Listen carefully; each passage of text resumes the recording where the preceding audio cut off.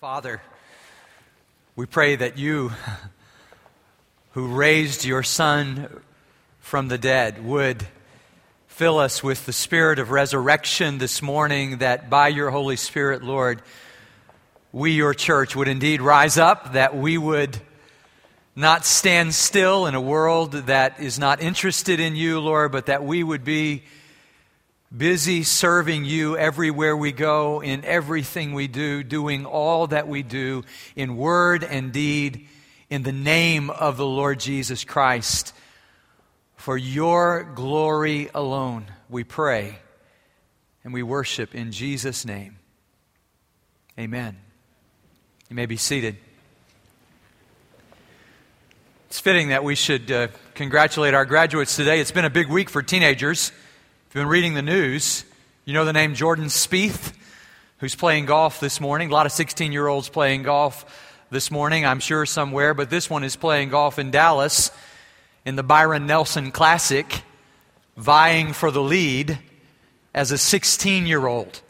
He sort of stole the thunder of the 22-year-old who's in command, who's leading the tournament right now, because compared to a 16-year-old, a 22-year-old is an old guy.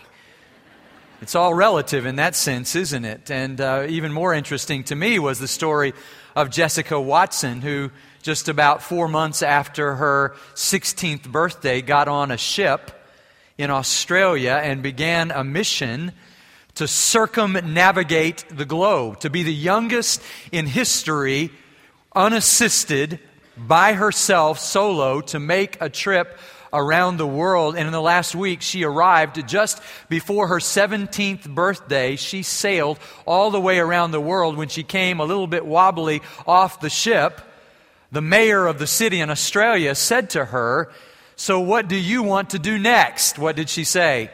Not go to Disney World. She said, "I'd really like to learn to drive a car." She had taken a ship all the way around the world, but she doesn't yet have her driver's license. He assured her he thought that she would be able to accomplish that. And I was just thinking, if you had a 16-year-old son, daughter, grandson, granddaughter, if you had one in your family that age, would you just put them in a yacht and send them around the world? I remember the first time we gave them the car keys and knew that they were going to get on I-10.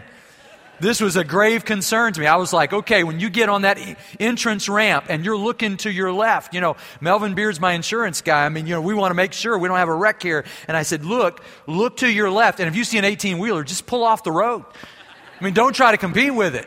We were serious about that. And here this family is sending their 16-year-old daughter around the world as a reminder to us, I suppose, that doing something great, something big, is not necessarily limited by age, either on the young end or the older end. There are myriad stories of people who have done something great late in life, early in life. And so this weekend is a big weekend, but as I prepared for it and sort of looked at the church calendar, it occurred to me that there is something bigger than graduation after all. This is celebrated around the world as Pentecost Sunday. This is the Sunday we celebrate 7 Sundays after Easter, the coming of the Holy Spirit at Pentecost on that Sunday morning. I know in Baptist life we've not made a whole lot out of this, but perhaps we should make more out of it. I think of Fred Craddock, the preacher who was over on the West Coast preaching at a seminary. And when he stood up to preach, a young man stood up in the back. That's always unnerving when you stand up and somebody else does, and they're the only other person standing up. And the young man looked at him and said, "Before you preach, I need to ask you something." Fred looked for the dean of the seminary. He was nowhere to be found. So he looked at the young man and said, "Yes." And the young man said, "Are you a Pentecostal?" Fred Craddock said, "I'm not exactly sure what you mean by that." He said, "Are you a Pentecostal?" He said, "Do you mean, am I a member of the Pentecostal church?" "No." "Are you a Pentecostal?" "Are you asking if I'm a charismatic?" "No." "Are you Pentecostal?" "Are you asking if I speak in tongues?" "No, I want to know if you are a Pentecostal." He said, "I'm not sure what you're asking." He said, "Obviously, you are not a Pentecostal." And he walked out. That would be unnerving right before you preach.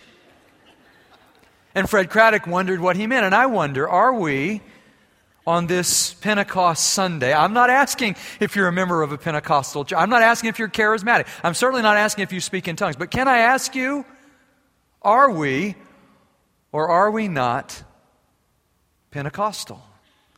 Would you open your Bibles with me to the book of Acts, chapter 2? It's a good place to preach on Pentecost Sunday. Acts chapter 2, verses 14 through 18. And then I'm going to pick up a storyline of a man named Philip who was Pentecostal. Let's stand together and hear the word of the Lord.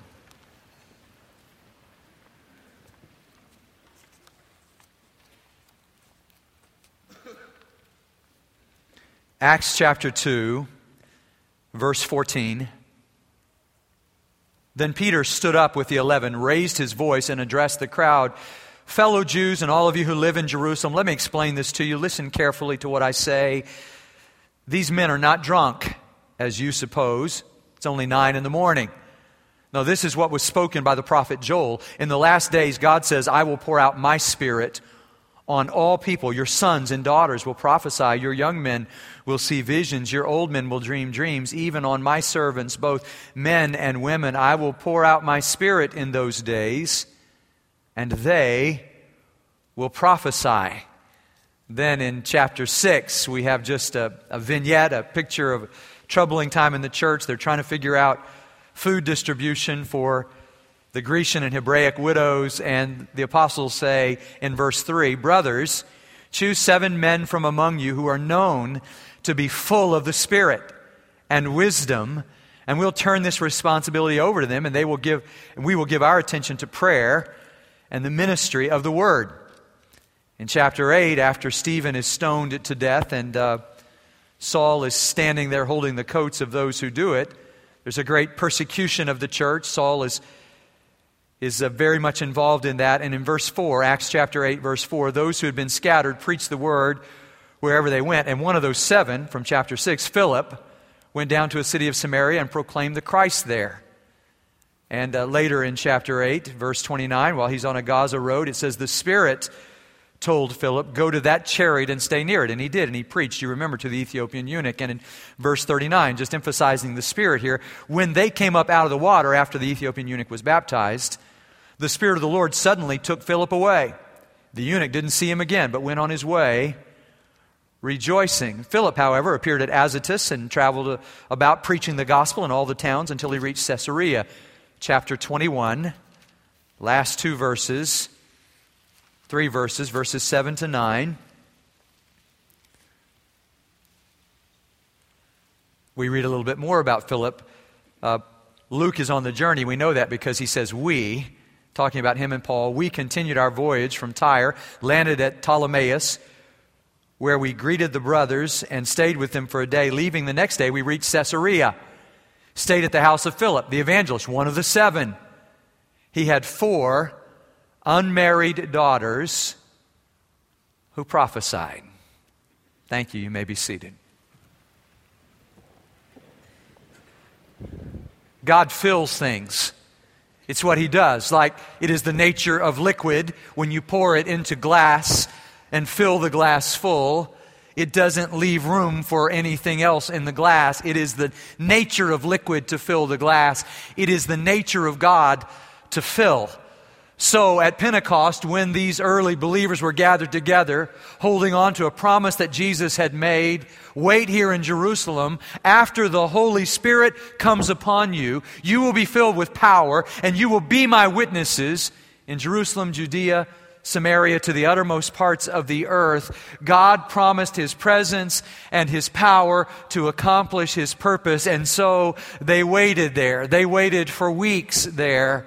They waited, and God kept His word, and the first sign was a filling. That is, there was this sound of a rushing mighty wind that filled the house, and then they were filled with the Spirit, so filled that they overflowed and spoke the wonders of God in languages that they had not even learned, not prayer languages, but literal languages of people who were in the city, who had the gift of hearing and heard the gospel in their own languages. It was a marvelous miracle.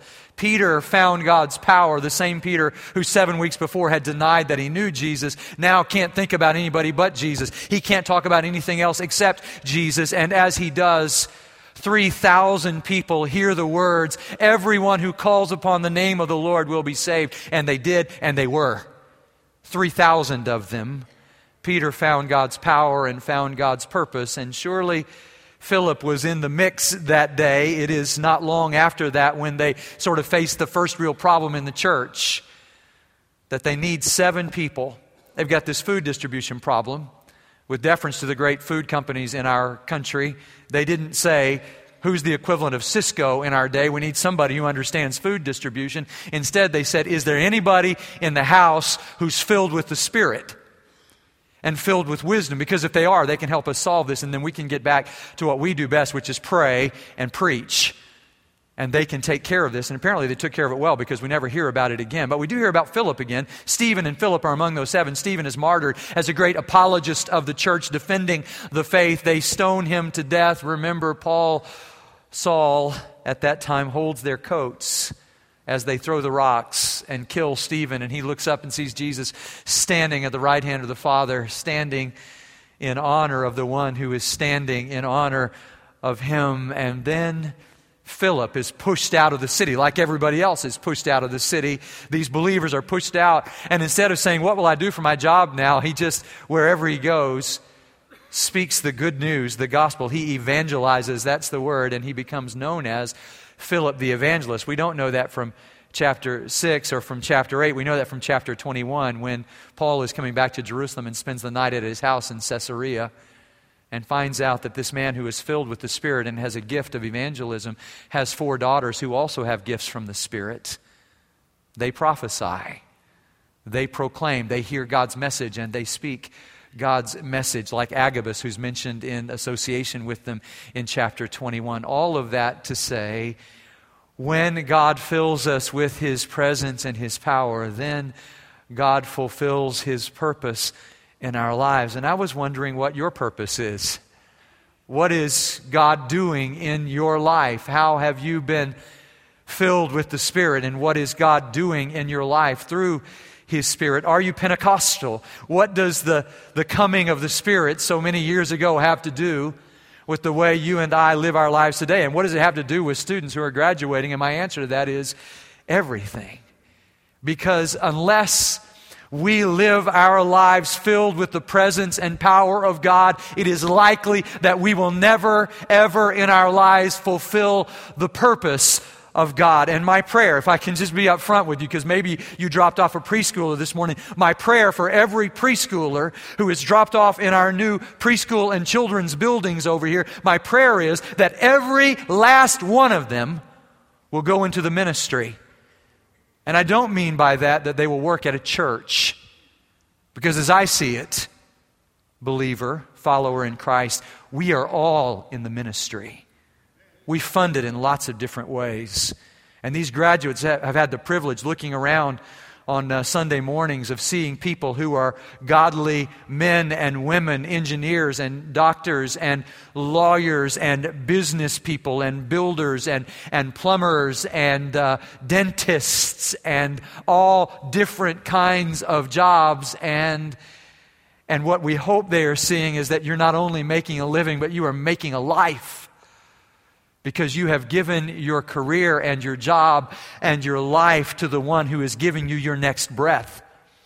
And you do what you do, as Paul says to the Colossians, whatever you do in word or deed, you do in the name of the Lord Jesus Christ. Am I audacious this morning to think that group of graduates, in the power of the Holy Spirit, could literally change the world, but that apart from the Holy Spirit, if they accomplish every goal that you and I set for them, every dream that you and I have for them, and they don't minister in the name of Jesus Christ, as John Piper says, they will have wasted their lives no matter how much money they have made.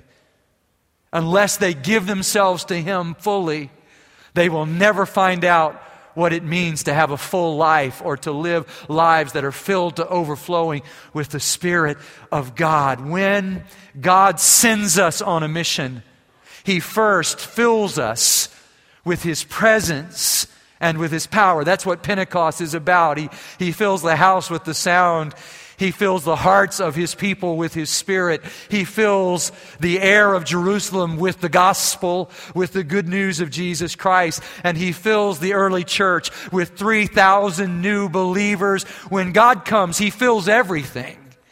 And my only prayer in the couple of years we've been meeting in this building is that God not would fill the room, but that He would fill the people who are in the room. Because if He fills the people who are in the room, I'm pretty sure the room will get full. And my prayer is that God would do something so great in this congregation that nobody but God would be the explanation, that people would not talk about buildings and programs and ministries, but they would talk about God and how God is working among us. That even if an unbeliever came in and sat down among us, they would leave this place saying God was in their midst, as Paul said to the church at Corinth. And they would say there's something about that. They would catch us in adoration. They would say, I don't know what their denomination is, but those people are Pentecostal. They are filled with the Spirit of God. This is what God wants for our lives. He wants to fill us with His Spirit. And what happens when God fills us with His Spirit? We want sometimes to make something extra biblical out of that. We need to be careful about that. When Peter was filled with the Spirit, he proclaimed the gospel. When Philip was filled with the Spirit, he solved an administrative issue in the church. Again, filled with the Spirit, he went to Samaria and proclaimed the good news. Again, filled with the Spirit, he went from town to town, starting churches. Again, filled with the Spirit for some 20 years, we may assume. He lived in Caesarea, started a church there, and by the way, raised 4 daughters there who, just like him, were absolutely consumed with God. Different gift of prophecy. He's Philip the evangelizer. His 4 daughters are prophetesses, but same Spirit of God working in their lives. I don't read this casually. You need to hear me. I want this in my home. I want this in your home. I want this in this house for God to fill us so that we would be, as Wesley described the Moravian brethren in his day, as God-intoxicated people. So when Peter stands up to preach, he says, let's just be clear here. We're not drunk. You think we're drunk. It's too early in the morning to be drunk. We're not drunk, but we are under the influence. We are preaching while intoxicated. We are filled with the Spirit of God. And God predicted this through His prophet Joel. He said, in the last days, I will pour out my Spirit on your sons and your daughters, on all my servants, your young men, your young women, your old men, your older women. They will all be filled with my Spirit, and I will use them to accomplish my purpose in the world.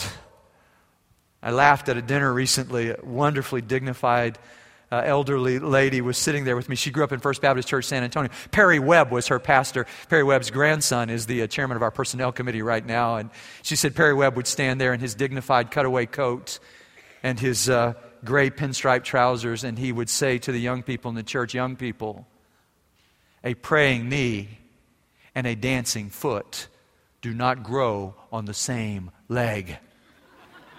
This is old-time Baptist, isn't it? We don't dance or go with girls who do, right? I mean, that's the old, right? Right? A praying knee, a dancing foot, they will not grow on the same foot. That is not in the Bible, by the way.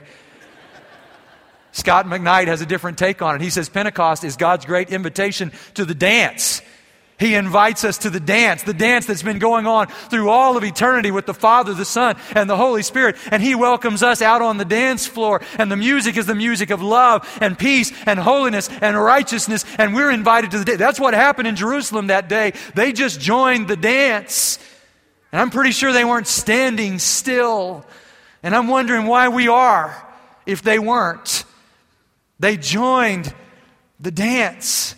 And I wonder if we have, because I saw a video this week. Randy, you were there. I saw, not in the video, but I remember 11 years ago, we went to Budapest, Hungary. Let me tell you, when I was in seminary, I surrendered my life to be a missionary in Budapest, Hungary, to teach Greek in Hungarian and to start churches there. And if God had not slammed that door shut and locked it with 2 deadbolts, I'd be there right now this morning.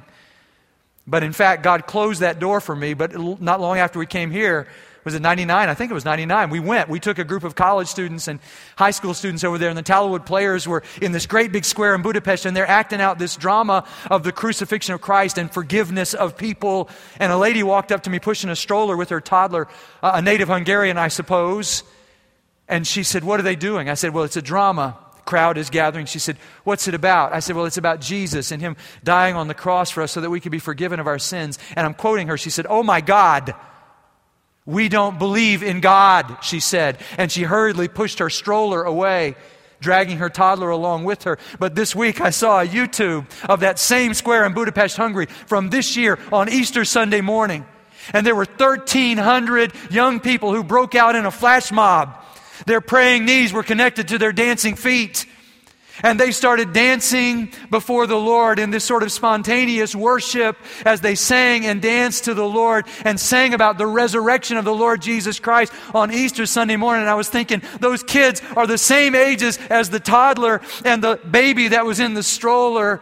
And even though she didn't believe in God, God has done a work in that city in these ensuing 11 years so that God is working there. No, the Bible doesn't say anything about praying knees and dancing feet.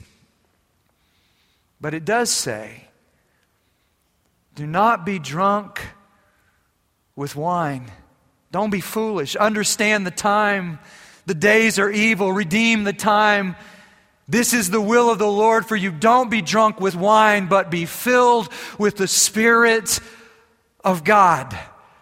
And that is God's will for our lives. And I know our Baptist line, our Reformed line is, well, we received all the Holy Spirit we're ever going to get on the day that we got saved. And David Martin Lloyd Jones, who is nobody's charismatic, who is nobody's Pentecostal, said to his people one Sunday morning, I just have one question to ask you. If you got all of the Holy Spirit you are ever going to get on the day you got saved, then where in God's name is He? If you received the Holy Spirit and you were filled with the Holy Spirit, then where is the evidence of the Holy Spirit working in your life today? My question would be, what is the Spirit of God doing in you? I do believe we receive the Holy Spirit when we are saved, but I believe that the Holy Spirit receives us as we progressively give more and more of our lives to Him. They said of D.L. Moody, somebody said, well, maybe he has a monopoly on the Holy Spirit. They said, no. Moody doesn't have a monopoly on the Holy Spirit, but the Holy Spirit has a monopoly on Moody. Does He have a monopoly on you? On this church? Is His will our will? Is all heaven breaking loose as His kingdom comes on earth as it is in heaven? His will is done here as it is in heaven. When God fills us with His power and His presence, then He fulfills His purpose for our lives. For Peter, it was the power to preach. For Philip, it was the power to solve an administrative issue. For Philip, it was the power to proclaim in Samaria. Can you imagine the servant that he was? Look, I just want you to hear what J.I. Packer said about this. Packer said, the whole work of God in the lives of Christians is supernatural work. It's not as though without the Holy Spirit we wouldn't have lively Christians and lively congregations. Without the Holy Spirit, we wouldn't have Christians and we wouldn't have congregations. It's the work of the Holy Spirit in our midst that transforms us and empowers us to do this. And if you say, I want God's mighty power in my life, well, then you better be ready to accomplish God's purpose in your life, because He doesn't separate the two. You'll receive power from the Holy Spirit so that you'll be my witnesses. You want God's power, then you will be His witness. Everywhere you go, in everything you do, you will be His witness. And He says, I will pour out my Spirit on your sons and your daughters, and that's fulfilled in Philip's family. And that's not new, by the way. I know we struggle with that a little bit, but that's not new, is it? I mean, you all, what do you think Lottie Moon was doing over there in China? Think she was knitting? She was proclaiming the gospel. Annie Armstrong, I think of that Louisiana pastor who told about the missionary in inner city New Orleans, and the missionary was trying to tell these ladies who lived on the street, she was trying to tell them about Annie Armstrong and Lottie Moon. She was a Southern Baptist missionary in inner city New Orleans, and one of the ladies came back to her and said, I was trying to tell my friend what you were telling me about Lottie Moon and Annie Armstrong. And she said, well, how did it go? She said, well, she didn't know anything about them. She said, well, what did you say to her? I said, woman, you don't know about Lottie Moon and Annie Armstrong? Read your Bible. Well, they're not exactly in there. But Philip's daughters were in there. Huldah was in there. Miriam, Deborah, Anna in the New Testament, they were in there. God uses us irrespective of gender, irrespective of age. God uses us, your young men, your young women, your older men, your older. God works among His people as He chooses to work, and we should celebrate His work in this world. He pours out His Spirit, He says, on His servants. We talked about that last week. I continued to read Tim Kimmel's little book about raising truly great kids this week. And he says in that book, what we need to be saying to our kids, especially on big days like graduation, we need to be teaching them about humility and about gratitude and about generosity, about tenacity, about courage. Because if they learn those things, they will feel within themselves that they're both attractive and valuable. But if we spend our lives trying to tell them how attractive and valuable they are, they will forever feel unattractive and worthless. Apart from a servant attitude, let this mind be in you, which was also in Christ Jesus, who though he was equal with God, did not consider that something to be grasped, but emptied Himself. If we can teach our kids to be servants. Tim Kimmel gives an illustration in the book. He tells about being at a preaching conference, and they're having a prayer meeting, and the preacher's preaching about prayer, and he divides them up, and he says, get with the person next to you and pray with them. That always makes us kind of nervous, doesn't it? If we don't know the person. He didn't know the person next to him. He said the man was about 2/3 of his size, from Sri Lanka, a preacher with a permanent grin on his face. And he said, I have to tell you, he said, I just thought, is there anybody else I can pray with? But he said, there I was. It was just, he and I were there on that long row. And so we gathered together, and he smiled at me and said, tell me about your family so that I can pray for you. Kimmel told him about his wife and his 4 children. He said that man began to pray. And the first word out of his mouth, he said, I knew that he knew God on a first-name basis. He prayed for my wife. He prayed for me. He prayed for my ministry. He prayed for each of my children by name. And when he finally whispered, amen, I had been prayed for, if you will. And I looked at him in humility and I said, how can I pray for you? And he said, would you just please pray that the trees I spend the night in will be safe? What? What do you mean? He said, when I go to these villages and preach, I spend the night in a tree. He said, why don't you spend the night in a hotel? He said, well, the villages I go to don't have hotels. He said, well, why don't you stay with a Christian family? He said, well, the villages I go to don't have any Christians. So I spend the night in a tree because it's safer on the tree, up in the tree, than it is on the ground. Except recently I was up in the tree in the middle of the night and I felt something around me, and a python had coiled all the way around me and was trying to devour me, trying to crush the life out of me, and I fought valiantly and I got away from the python. And I'm just asking if you would pray for me that the trees I spend the night in would be safe. And after he prayed, Tim Kimmel said, I thought about all the hotels I had been to where I looked at the towels and thought, these aren't new towels. And I picked up the glasses and said, these glasses aren't as clean as I wish they were. And I was humbled by the servant. Who does God pour out His Spirit on? People who serve. So Philip serves the people of Samaria. He serves Paul. When Paul comes back through, he opens his home. I love Christian hospitality in the New Testament. They didn't have need for hotels because they opened their homes to each other. Just on a reference, you know my friend who's a believer in Christ. You stay in my home. And there Paul stayed and was refreshed and met these daughters, and Philip found his purpose in life. And I guess it's no surprise then that Philip's daughters found their purpose in life. And I was wondering, how are our kids going to find God's purpose for their lives? And here they are struggling with what their major is going to be and what they're going to do for their career and trying to make all these decisions. I was talking with one of our sons recently about this very issue, and he said to me, Dad, it's different for you because when you were 19, you already knew what you were going to do for the rest of your life, and you were already doing it in a church. It's not like that for me. He said, I said, you don't need to worry about that. You don't have to know what you're going to do for the rest of your life right now. You don't have to know what your job's going to be or even what your degree is going to be. But we need to get this part right. The one you're doing it for is God. If you say, I want to be a CPA and I want to make a great living, that's great. But for whom are you doing that? So that you can have a good life? Or so that you can have a life and give life to other people and be a life-giving person? Philip's an evangelist. His daughters are prophetess. Who are you? Is it your career? Is that your identification? I was thinking about Jack Morrison this morning. I asked somebody up there in the baptistry area who's one of our youth workers. I said, so what did he do for a living? I knew, but I was just wondering if anybody knew. He said, I really don't know. He looked good. Yeah, he always looked good. I said, Do you know what he did? He said, well, he's probably in sales, wasn't he? I said, yeah, I think he was a pharmaceutical representative. But the reason you don't know what he did, the reason our students, I asked them this morning, do you know what Jack Morrison did? And only one of them knew. The reason is because we all know who he was. He wasn't Jack Morrison, the pharmaceutical representative. He was Jack Morrison, the advocate of anybody who needed something. And in Jesus' name, he would find a way to get it to you. I think of Abby Tracy, and a lot of our kids have gotten connected with her. She's 22 years old.